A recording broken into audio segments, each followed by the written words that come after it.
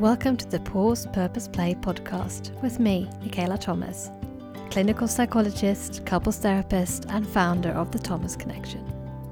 I help high-striving busy people let go of the pressure of perfection to create more joy, connection, and compassion in their lives. On this podcast, we promote balance over burnout through giving you the permission to pause, the curiosity to find your purpose, and the courage to play.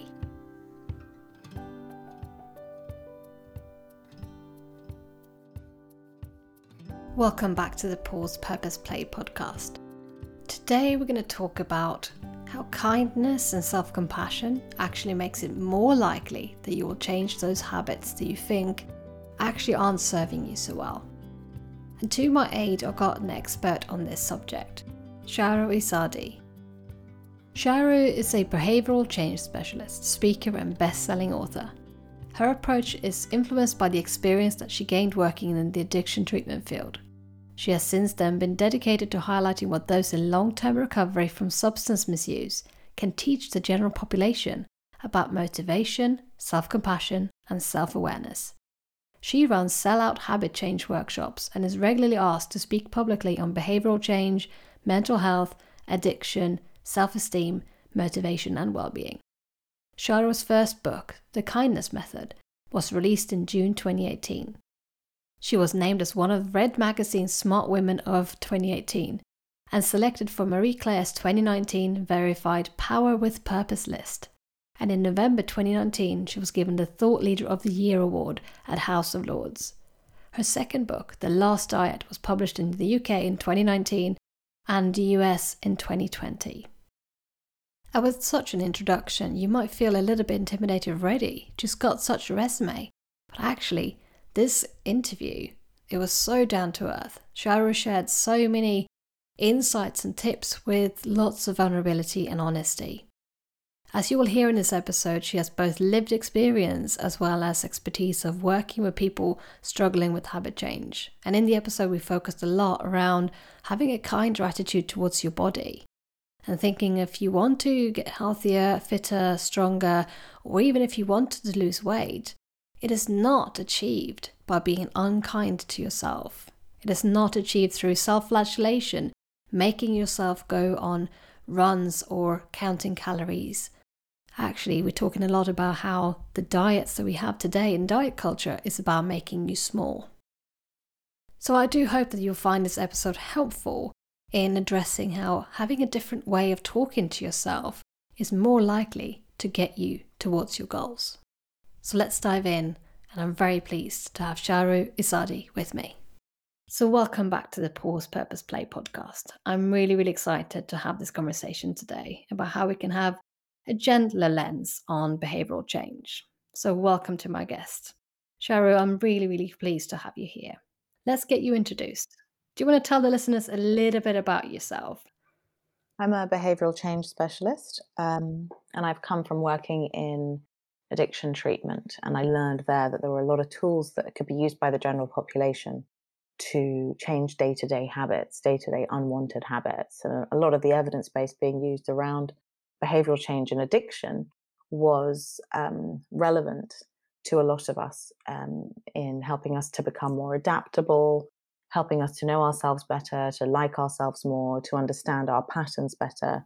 And so my mission really is to hand over all the tools that I've seen to be helpful, both in my professional and personal life, and help people and empower people to change habits on their own, and really to convince people that self-compassion is key to sustained behavioral change. And I think that's a really interesting point there around how self-compassion can help us change. What made you think of that? And kind of thinking about how you created the kindness method. How come that you brought kindness and compassion into a method which was about changing our habits?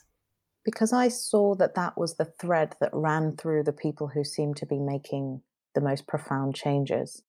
I saw that a general shift towards having more compassion for oneself, treating oneself as a loved one, as a friend, in every aspect of your life, seemed to be an incredibly effective thing. And when it came to shifts, because a lot of the time the conversations we have with ourselves when we need to have more impulse control, or we need to push through the temptation to default onto the comfortable status quo when actually we want to make a change. The conversation we need to be having with ourselves at that point is one that is kind, understanding, compassionate, curious. And yet, so often, when we're in those make or break moments, we speak to ourselves in quite the opposite manner. So, whilst it's nice to be nice, and I wish we all cared about ourselves more and everything, in the context of habit change specifically, I believe wholeheartedly that treating ourselves with kindness is key to achieving goals.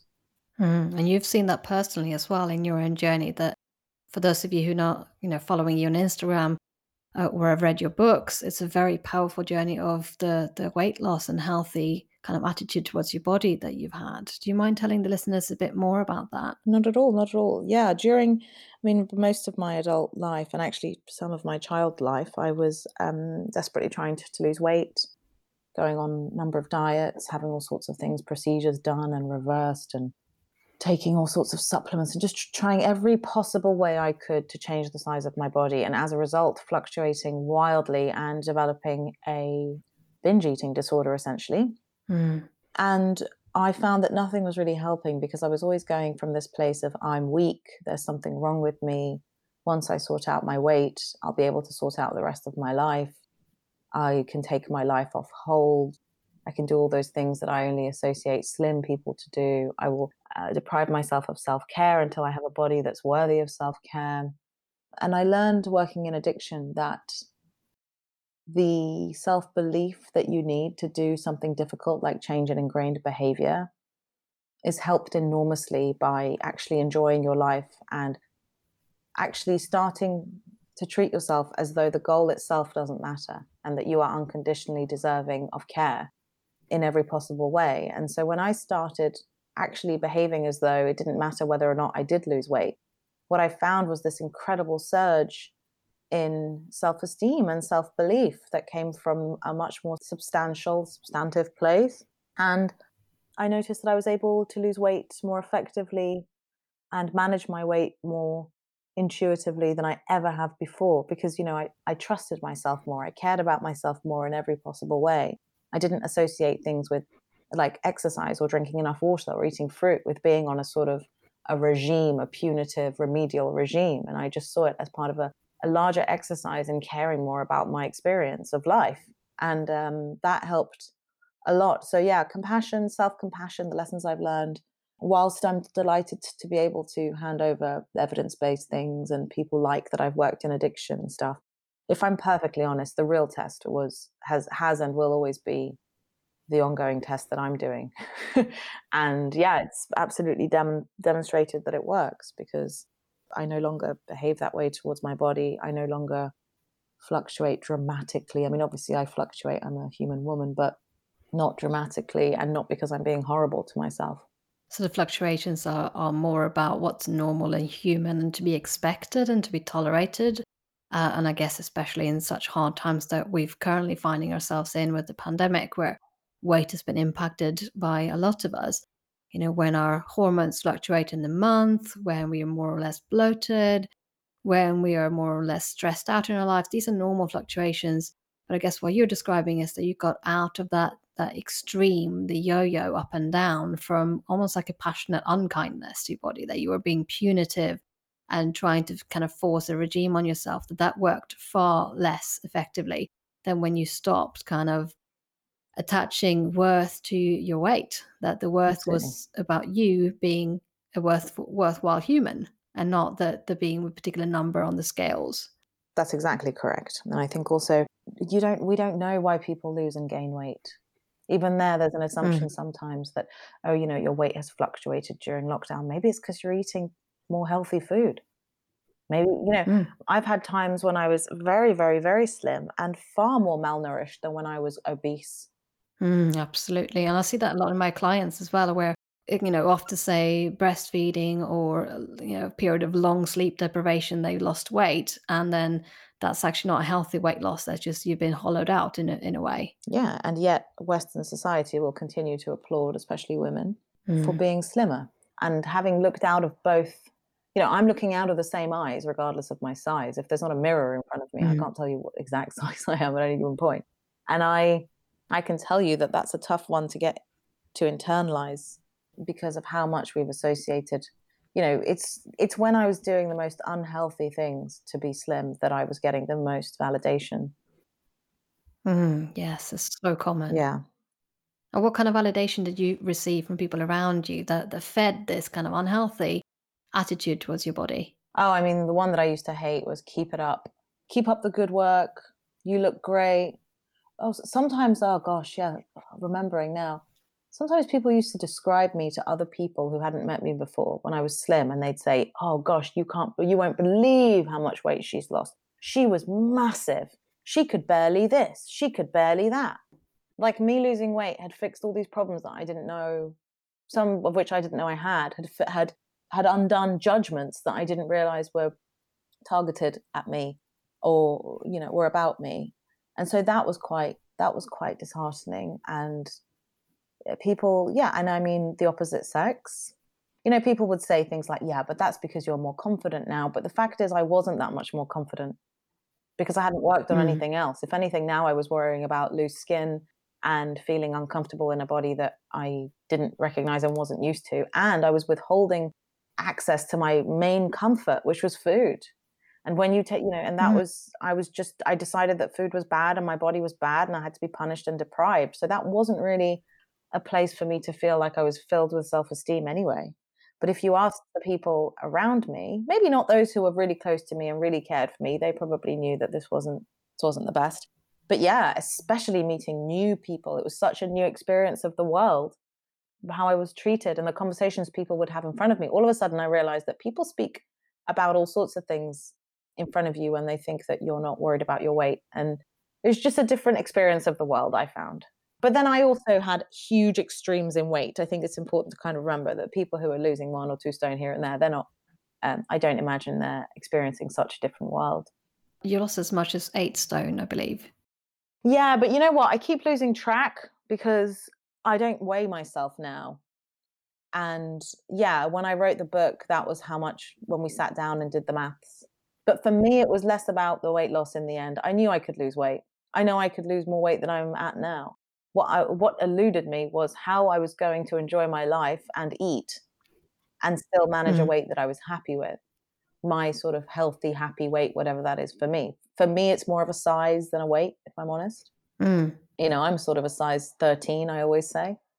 And that wasn't the mission. The 8 stone thing, yes, it's absolutely true. And it's part of the process. But I'd lost that much weight before. I'd lost more than that before and gained it all back before. Mm. So the weight loss itself wasn't really the thing. It was, how am I going to manage this? How am I going to feel empowered around my food choices? How am I going to actually like my body? Because losing weight isn't changing my behaviors and it's not making me like my body. And that was Mm. the real mission. And I think that's the real success. And I think that's very powerful. That's sort of why I asked you about the exact number, because I think there's so much shock value around this. Say how much weight I lost, or and especially in a very short period of time. I lost a gazillion stone in 3 days. And I think that's the bit that we need to really look out for, because it drives this all or nothing, the pressure to do it very quickly. Whereas weight loss that is done very, very quickly has those unintended effects that you described, that we don't recognize the body, it changes our identity. People around us can be really unhelpful in the context and environment around us of how they interact with our body and our change. But the real powerful thing for your mental well-being and your healthy kind of attitude around your body had nothing to do with the kilos or the stone. I'm more into the metrics, so I don't really know how much 8 stone is, if I'm really honest. But I think that's where it's so powerful to read your story, that it's how you related to yourself differently, building a happy, healthy body rather than kind of fighting that internal war with yourself to become slim, that the slimness was not the aim and the mission. No, and I think that's important too, because there are people who would have had the same sort of disordered eating patterns as me, and the byproduct of recovering from them would have been gained weight. Mm. It just so happens that I was probably, I have a certain type of body. Maybe I was binging more than I was restricting. Maybe I was, maybe I saw more value in the binging, in the feeling full. maybe I was seeking comfort. There's just all sorts of reasons why this is about the behaviors, not the weight. The shift in weight becomes a natural byproduct of learning not to abuse yourself with food and learning to treat food as the joy that it is and not abuse yourself about having consumed food. And so for me, when I stopped doing those things, I lost weight because it turned out that the reason I was gaining unwanted weight was almost entirely because of how much, objectively unhealthy food I was putting in my body and why I was putting it in my body. And it was to harm, it was to isolate, it was to punish. So when I stopped doing that, the natural byproduct became weight loss. And then, of course, I exercise more and all those things that, the practicalities. But there'll be other people who, when they start harming, punishing, neglecting their bodies with food, will gain weight. And that will be their definition. So that's where the weight loss bit doesn't really matter as much as the behavioral shift thing and the recovery from this constant all day obsession about food and our bodies and the assumption that everyone's judging us in the same way. So it's changing both the function that the food has for you from punishment to joy, and the function that your body has from you, from being, up for external admiration to actually serving you in a healthy way so that you can do things with your body. And I guess that could be a shift for someone who struggles with either extreme overweight or extreme underweight, that our body is not healthy enough to carry us. Yeah, I think it's just about every now and then looking at why we do the things we do and which crutches we're using and what our toolkit is filled with. My toolkit was filled with, if we take the judgment out of it, we're looking at how I dealt with stress, anxiety, boredom, and all of those was the same thing. Overeating to the point of discomfort, neglecting basic health needs unless I was on a mission to lose weight. So if you saw me drinking loads of water, you could know that I was on a diet. If you saw me even going for a walk, you'd know that I was on a diet. And if I wasn't, this sort of perfectionism compounded that to some extent, this all or nothing catastrophizing. If I'm not going to do it perfectly, I'm not going to do it at all. And when I wasn't doing it at all, it wasn't that I was just going back to this reset. I was causing some real damage because, of course, there was always this elusive day when you would go back to perfection, or you could always hope that one day you would be the sort of person who would just finally do this. And then the fact that you had changed would be enough to make you stay changed, which I think is another issue a lot of the time is that, I think diets get a bad rap. There's a lot of people who, like myself, start going on diets so early on, they don't even know what to eat, even if we call it a healthy way of eating and not a diet. And I think for a lot of people, it can also be seen as an exercise of just saying, like, what am I putting in my body in general? How am I treating my body in general? Do I want to do a bit of research into that? Because I'm going to be eating for the rest of my life. And I found that shift was a lot more empowering than what can't I eat? What shouldn't I eat? What can't I control myself around? That wasn't really, didn't make me believe in myself in other areas, put it that way. So this issue of perfectionism has really been, I guess, it's a crutch to lean on. That's also been something that's tripped you over. What ways do you think perfectionism has made it really difficult for you? Well, I think when perfectionism is combined with an underestimation of the difficulty of change, of behavioral change, then it can be a recipe for disaster, because what it lends itself to is this all or nothing catastrophizing mentality, which, for example, the diet industry really is fueled on, which is you follow these guidelines, and whilst you're not following them, you're off grid, you're off track. You've got to wait until Monday. You've got to wait until New Year's Eve or whatever else it is. I just think it's very disempowering. And those two things can come together and, create an environment where a blip can turn into a catastrophe just because of what you've told yourself about that blip, or that otherwise temporary deviation from a perfectly good plan can spiral into, using jargon for me, is an entire relapse where you're back where you started, all because of how you framed that one deviation. If you reframed the deviation as a necessary challenge or test that you're going to have to learn to get through, and actually get excited about the times when plans don't go to plan, then you can start unraveling a bit of the nonsense that comes with perfectionism in that sense, because it is a false economy a lot of the time. People will say to me, I put on a couple of pounds, so I must not have been doing the plan properly, the diet that someone gave me properly. So until I can sit down and work out how I'm going to do it perfectly, I'm going to eat everything in the house. and you kind of think, gosh, Mm. that's so counterintuitive. And the thing is, I would have done exactly the same thing. And that's why I think it comes down to common sense. Nothing that I've ever written or said is in any way disputed, because it's common. It's just coming back to the basics. If you would never advise your child or your friend if they were on track with a plan but hadn't done one day perfectly, you wouldn't tell them to throw in the towel and start on Monday. You tell them it was a blip and they're very capable, and that it would be completely counterproductive to make the situation worse just because you hadn't done it exactly how you intended to do it. The other thing is, our plans will not go to plan. We're all very good at planning meticulously. It is impossible to preempt all the possible triggers, all the possible risks.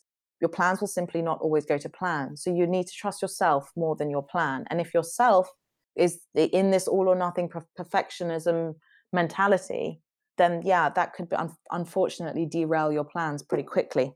Because you're not allowing for any mistakes or any humanity, any kind of blips or relapses are not kind of allowed into the bigger plan. And I think you're right that that pressure that comes from the diet industry or these, follow these simple steps. And if you're not doing it perfectly, then you might as well not do it at all. That is a very common thing that I see in my clients as well. And I'm wondering for you as a kind of as a specialist in helping people with behavioral change, what do you see people getting stuck with, preventing them from moving forwards with the behavioral change? Is there any themes or patterns you've seen? Yeah, I think one thing is doing things to change that you can't do to stay changed. I think that's Mm. a failure waiting to happen sometimes, because especially with diets, you have this activation phase and then this maintenance phase, and it's like, well, the activation phase tends to be about getting excited about losing heaps of weight, doing stuff that you can't see yourself doing realistically long term. And I guess we just make the mistake of thinking that having changed and the rewards of having changed will be enough to keep us changed. But the fact is, changing your size, it doesn't change your relationship with food. They're two separate things altogether. Using that as an example, but it would be the same with alcohol or any habit of consumption, or indeed any fitness plan, anything like that, where you want that quick win, and then we can become much more disillusioned. So I think that's a bit of a false economy when we front load that kind of novelty. The other thing I would say is, a lot of the time when people want to change, they focus on what's wrong with their habits. Why, if I know all these negatives, am I not changing? What's wrong with me? And I think a lot of the time it's about shifting and saying, there's nothing wrong with you. You've developed a habit for a reason. Now let's sit and work out what that reason is and whether it's still of use to you. How is it serving you? What are the pros of this habit? Because what can happen then is that you can identify a sort of to find list of other coping strategies. If you identify that a glass of wine at the end of the day is helping you de-stress and it's helping you to punctuate the end of a long day, fine. What else helps you do those things? Is it possible that before you have a glass of wine, you could impose a bath? You can impose a 10-minute walk, rather than demonizing these bad behaviors, thinking that you're bad and that the behavior is bad. Look at the behavior as something, as a friend that's doing something for you, but you're overly dependent on that friend, or you'd like to change the boundaries up a bit. But up to this point, I think a lot of the time thinking this is bad and I'm bad ends up making you feel weak and not as smart as you are for continuing to do things the way they are, when actually they tend to hold a value of some kind. The now problematic habit at one point may well have been a solution. Mm. The other thing I think a lot of the time is that people put their lives on hold, as I mentioned earlier. People deprive themselves of joy and self-care. And they say, when I've achieved this goal, I will be worthy of doing those things. I will do those things for myself. I think that's the wrong way around. I think that when you feel good and you feel taken care of, then you're more likely to have the, I call it grit or impulse control or resilience or whatever it is, to push through in those moments where you don't want to. If you think about the times when you feel the most able to do difficult things, it's not the times when you're depleted and exhausted. It's the times when you're empowered and nourished and there's connection and you're enjoying your life. So I think it's about taking enjoyment of your life off hold and realizing that you're allowed to enjoy your life right now. Mm. So that's not conditional upon you having achieved these goals. That is, that joy is what happens as you're on the progress, on the journey towards those goals. You're still worthy of enjoyment as you are, whatever size, whatever health, Yeah, unhealthy you're or always going to healthy be in the habits. process of trying to achieve a goal. So you can't turn on and off whether you Yeah. like yourself accordingly. And it just so happens that acting as though you like yourself starts to become of value when Mm. you realize how much more quickly it gets goals done, and then liking yourself as an idea and continuing to invest in yourself in that compassionate, curious way becomes a far more compelling. It becomes far more than just being about personal development or a general interest in psychology or improvement. It becomes about an incredibly effective tool for achieving goals and creating sustained behavioral change. Mm. Because if you can't sustain it beyond that magical activation phase where you get quick results, you might feel better. If you can't sustain it, that's where you get back to those yo-yo, the extremes that you described earlier. If you don't look at what's the function that this behavior has held for me. And is that what you experienced, where when you stripped away your comforting mechanism, when you stripped away the food without having understood what to give yourself instead in a compassionate way, is that where you kind of think about with your clients of how I can provide them the comfort in a different way? Yes, but also how I can reduce their requirement for the comfort and whether they can sometimes choose to do absolutely nothing and to sit through the discomfort and watch their capacity to self regulate. So often there is very little space between us wanting to do something and actually following through with it. And this sort of frictionless tech environment that we live in doesn't help. And I think that more than anything, the best thing you can do sometimes is nothing, to demonstrate that you will come out Mm, unscathed. And it's extraordinary now how quickly we will reach for something to soothe or indeed to just simply change how we mm. feel. I think a lot of the time people are really confused. They'll say things like, why would I do this behavior after it? I don't even feel better. And it isn't that you're trying to feel better, it's that you're trying to feel different. It's an avoidance and escape mechanism to not have to feel what you're feeling. Exactly. Whereas if you give yourself a few goes, you'll self-regulate. It'll pass. The urge will pass. The Mm, craving will pass. It will mm. pass, just as everything else does. Yeah, and unfortunately, the good things pass as well. So we can't hold on to them any more than we can chase away the negatives. It's just waves of feeling. So I think that's very helpful to consider in today's modern society as well, where we actually aren't having to sit with things for very long. I mean, I saw a post on Instagram today about back in the day when we used to burn CDs, and then someone said, "What does it mean to burn a CD?" And not kind of the age that you and I are at, where we grew up with, I don't know, dial-up modems and being able to sort of sit and wait for your cassette tape to be finished, like all of these things that today we don't have to. There's much more of an instant gratification in modern society. Do you think that has any impact, and we think compared to the work around change methods, say 10 years ago or 15, 20 years ago, pre-smartphones, pre all this modern technology? Do you think that makes any difference of the kind of gratification and struggles to sit with discomfort? Yeah, I think it's much easier to distract ourselves. I don't think it helps. I'm often reluctant to poo-poo tech because I just see the enormous ways that it's helped as well. But Hmm. yes, I do. I think that what it's done is it's made us all behave a little bit more like the desire to do something is a command as opposed to an alert. We're Hmm. obeying a desire far more quickly than I think we would have done before. I always use the example of Amazon. If I see a bottle of something that I want, I can open my phone by just looking at my phone. I don't even need to press any buttons. I can just press one thing and that Amazon delivery will be at my house tomorrow. Hmm. And that's before I've had a time to think, do I need this? Can I afford it? Am I going to get paid? Do I already have one? Can I borrow one from someone else? Didn't even think of those things. Before I know it, it's in my house. And that's what I'm used to. Then if I want to return it, it becomes a process that has plenty of friction in it. I have to print this Hmm. label. I have to write in prose what the problem is, all sorts of things.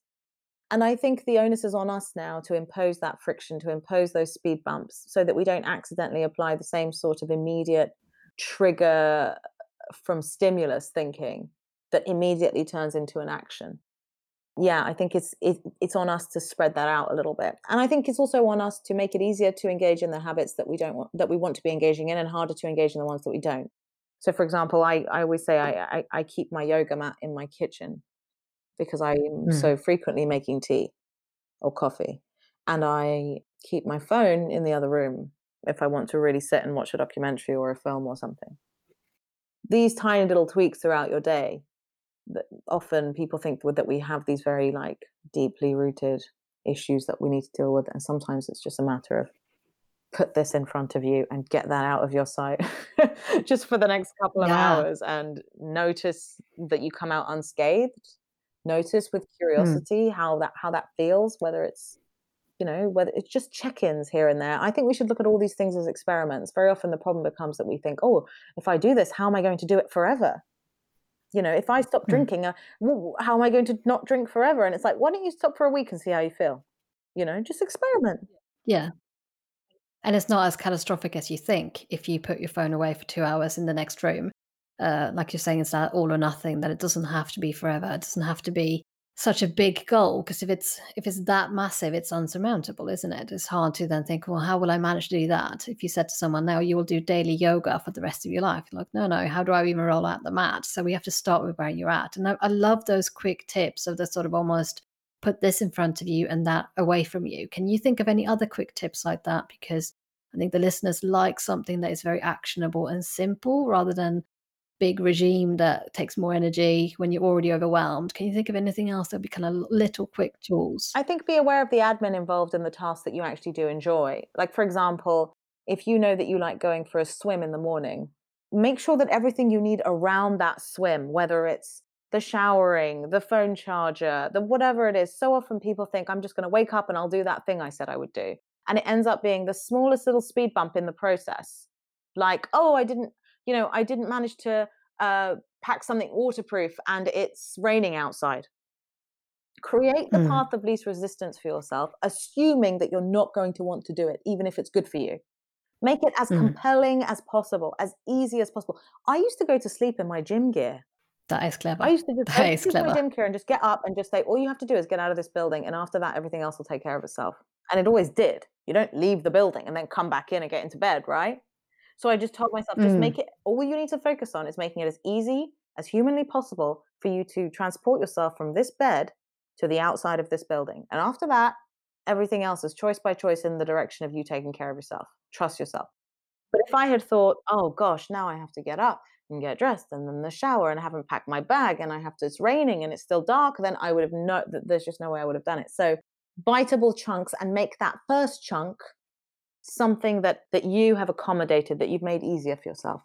So getting some of the resistances away, and it's not about the sort of no excuses language and talk around it. It's much more about a positive, encouraging talk around it. Say, actually, what do I need to be able to make myself able to go to the gym tomorrow? Well, having the bag packed and ready by the door, all of these things that could help you almost like make the journey smoother. Is that sort of the idea that you're thinking of? Yeah, just I think the problem is, in a nutshell, people just assume that the desire to change and the plan is enough. I have a Mm. plan and I know the negatives. So if I don't change, then it's on me. I'm weak. And I'm trying to say, no, change is incredibly hard. Change as a concept is hard. So control what you can control and assume that with all the negatives, even if you've got 100 things in your negative list and one in your positive list, if you've stayed the same, then you need to create a path of least resistance. For example, if I exercise in the morning, I'll be asleep by lunchtime. So there's no point me signing up to some 8 a.m. boot camp. Know yourself. And later down the line, you may find that those more ambitious plans, very often people who are perfectionists like myself, a lot of the time you'll think, well, if I'm not running a marathon, what's the point? If I'm not doing something exceptional, I'm going to wait until I do something exceptional. And what I'm saying is that you just making a change is hard enough. Try to just increase the likelihood of you finding it easy to step onto that new pathway, to step onto that new, unknown, scary way. And that is really powerful because it takes some of the pressure off. The change in itself is the exceptional. Doesn't have to be so much pressure to do huge things. And also, who decides what is huge? I mean, I always think that these changes are relative to your own capacity and to where you were before. Therefore, someone attending a gym could be a huge achievement when there is maybe shame around your body, maybe worrying about what people will think. That could be a huge achievement in the same size of running a marathon because it's all relative to where we started from.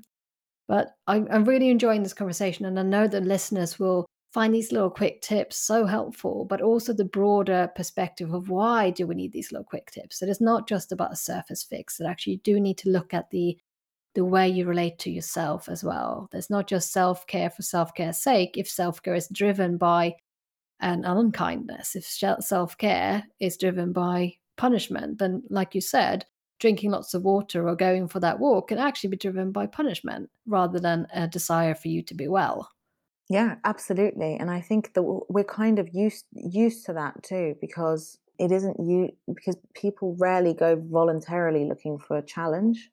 So Hmm. by the time something's got out of hand or you feel like you need to make a change about it, you're kind of beating yourself up about it.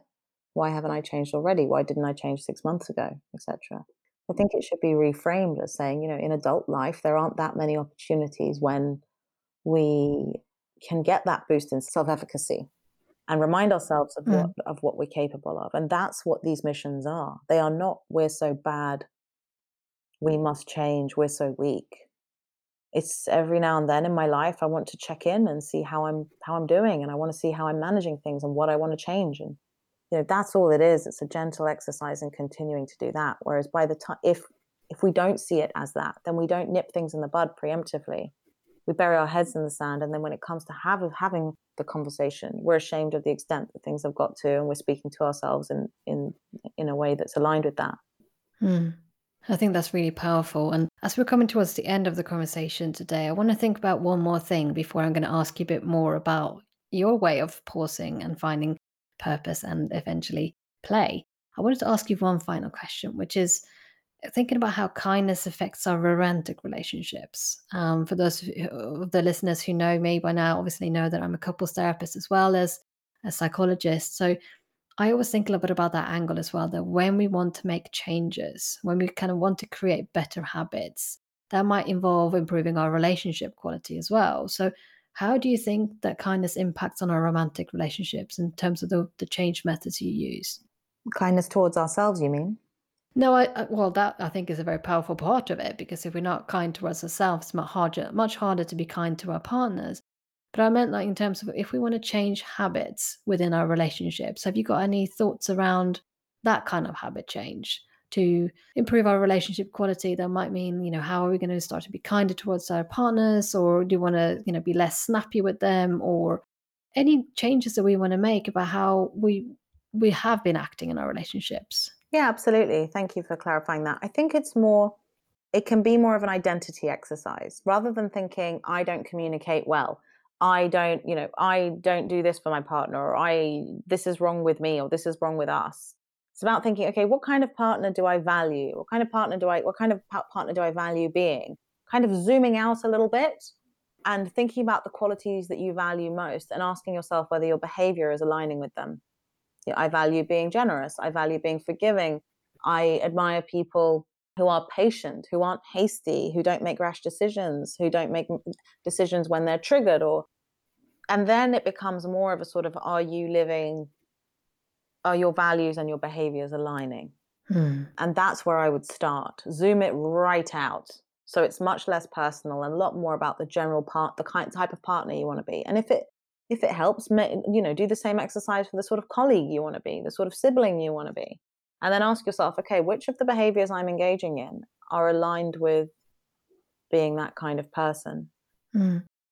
And then it's easier to see how your behavior diverges from that as well. So when you've not been the kind of person you want to be, then that's where actually we're thinking about how can I take one small step today that would be more like that? Like you're saying, kind of the small things, how you can put things in front of you and how can you put things that are better to not have them inside. So is there an equivalent of the yoga mat and the phone parking when you think about your relationships? What could that be? To be perfectly honest with you, I don't think in good conscience I should be giving general relationship advice because I've not been in a relationship for a very long time. But what I do know is that I the the clients who I talk to about their relationships the most and who I help with behavioral change within the context of their relationships, what ends up Mm, tending to come up quite a bit is space, either giving the other person mm, space, giving themselves space for that urge to pass, for the urge to say things you're later going to regret to pass. It comes back to that same theme of imposing friction, waiting to notice that you can self regulate. waiting to notice that maybe in a couple of hours you're going to have more capacity to reframe the situation or look upon it with more compassion. Using this acronym that we use in addiction treatment, HALT: hungry, angry, lonely, tired. Taking responsibility Mm. for what you're bringing into the situation, and whether you're at a deficit in any of those areas, and whether that honestly means that you're not coming to this person necessarily with on an even keel, or feeling your best when you're having this conversation. So although I don't know much about relationships, what I do know is the value in working on oneself and becoming more self-aware, so that you Mm. can at least communicate your needs, and that the other person notices that you are putting things in place to make yourself a more reasonable, calm, positive human being. Mm. And I really respect that you put a boundary around what you want to give advice around and what not. And I think I guess someone who's watching other clients, it's almost like we do get a different lens on life, that you don't have to experience everything yourself personally in order to see what themes show up for other people. So I do respect that you kind of said that's, here to give relationship advice, but what you can see is this need for space. So I think that's kind of a really, really helpful thing, where a lot of people don't take that pause that you just done several times today with me, of thinking, actually, before you speak, what do I feel comfortable with? What can I say? What do not want to not answer within that kind of area of expertise or zone of genius that I have. So really, really appreciated that, Thank Sherry. you. I think a lot of people I've spoken with have done the same, and obviously that kind of goes to say who I select onto the podcast. But I really, really appreciate that in today's modern day and age, where there's so much need to speak before we think. I think the conversation I had with you today has been very valuable and very vulnerable. I think you've shared a lot about your own journey, and also being clear on what your training and your expertise has shown up for you. So a lot of people don't have that level of authenticity as practitioners. It's almost like we're scared to share that we are human too, that we have suffered, that we have gone through this. Mm, Obviously, we can't ever have experienced everything that every single client has experienced. We're all different, but I really do admire that openness and thank you. authenticity about your own journey. I think that makes it very personable and relatable for your clients as well, to think of, actually, she's not coming from a high horse here, she's human too. And that can really help with people who have high standards for themselves and perfectionistic pressures. Thank you. So thank you so much for doing that. I appreciate that. And the last thing I want to do together with you today is just think a little bit about, with all the things we talked about around pressures we put on ourselves and achievement, and kind of trying to step away from this idea of self-worth being attached to our achievements. I'm going to ask you what I ask everyone, which is, how do you then, with all the achievements that you've had, we talked about your 2 books, and you've got your client consultancy, all these things you've been doing around sort of treating your body better, how do you think that you switch off from achievements? How do you find rest and recovery, and kind of giving yourself that permission to pause? I'm not very I don't have any problem resting. If anything, Good. yeah, if anything, I think it's more the case that it's concerning how long I could rest for. I'm not a Mm. particularly I said this the other day and somebody didn't agree with me, but so maybe I'm wrong on this. I don't feel like a particularly ambitious sort of I'm running out of time person. And I think that the more confident I've become, and it's been a process, the more confident I've become, the more aware I am that even if someone came out and said what I say verbatim, no two people are bringing the same thing to the table. And I think that Mm. realizing that and having true confidence in what I was bringing to the table and realizing that it was unique, that sense of urgency to constantly be working was lifted a bit. And I have come to trust that if I relax for as long as I need to, something will just come upon me. It's usually after a couple of days, or maybe 3 or 4 sometimes, where I just go, right, that's it. I'm fresh. I'm ready to go. And then I'm more productive than I ever have been. So I've needed to see that happen. And the first thing I do when I want to relax is I get my karaoke machine out and I sing. And I love it so much. It's the only time when I'm not thinking about anything. It's my great joy. So I do that. And I also practice transcendental meditation twice a day, which I'm in and out of practice of, I should admit. Not It's perfect then. yeah, the second one I find tricky. I find it tricky. The first one in the morning's fine, 20 minutes. I really like it. I don't want to say this too loudly in case it jinxes it, but I haven't suffered with anxiety for the unmanageable anxiety for quite a while, and I think that that's had something to do with it. That said, the second one, just 4 p.m., I'm usually in the zone. The last thing I really want to do is tear myself away and pause. So maybe having externalized that in this conversation will make the difference, as it so often Mm. does. So yeah, that's I sing and I meditate. Well, it's actually resting through playfulness, then actually having fun, having joy, doing something. I guess that could be a little bit silly. I really like that. There's a lot of people on the podcast who've said that actually they do find their rest coming from quite playful things as well.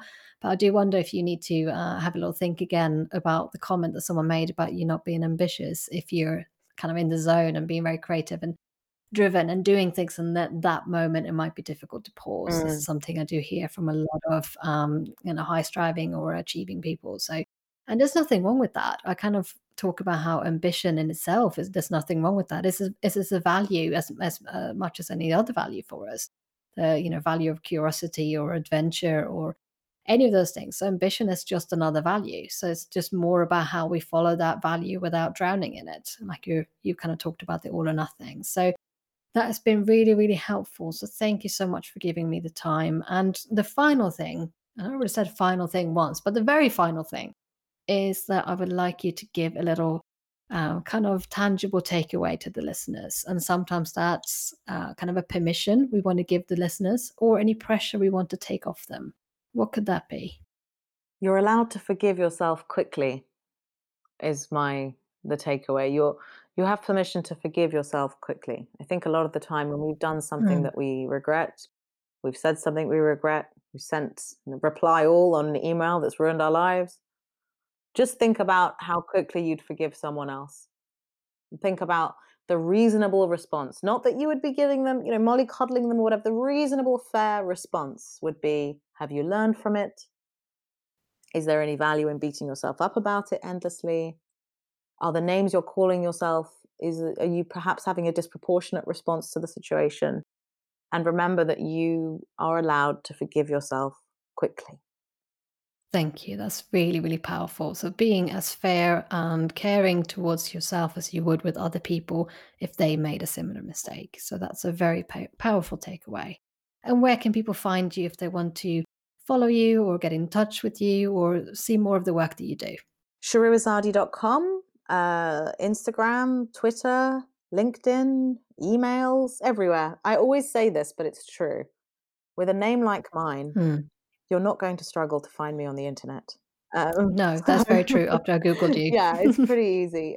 So yeah, Instagram's probably the place where I share the most. There's also 2 Facebook groups, one for the kindness method, one for the last diet, where people are sort of supporting each other through going through the exercises and stuff. So yeah, I'm all around. Fantastic. And thank you so much for coming on and having this chat with me. It's been really, really powerful. So, thank you. Thank you for asking. It's been a pleasure. I'm so pleased to have spoken to Shahrozadi about how the way we talk to ourselves really does matter in how able we're going to be at meeting our goals and making the changes for a healthier, happier lifestyle. The attitude you have to your body is rooted in the attitude you have towards yourself. So, with more self kindness and a more nurturing, more compassionate voice towards yourself, you can achieve so much more than if you keep giving yourself that shit stick that you're beating yourself up with. If you want to take a deeper dive in how to be kinder to yourself and address that inner critical voice that you have that may even sabotage any changes you're trying to make to your lifestyle and your self-care, then do take a look at my book, The Lasting Connection. Although it's written about a way to develop more love and compassion for your partner, is also focusing on how to develop more love and compassion for yourself. So you have 8 chapters in the book focusing on how to develop more of a compassionate voice with yourself, having an inner mentor that cheers you on when you do hard things. So have a look at this book now. You can order it on Amazon under The Lasting Connection. And until I speak to you next time, do take care of yourself.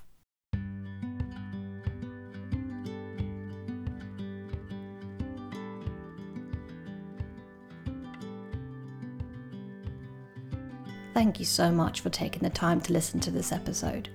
I know it's not easy when you feel busy and overwhelmed to find time for another thing to do.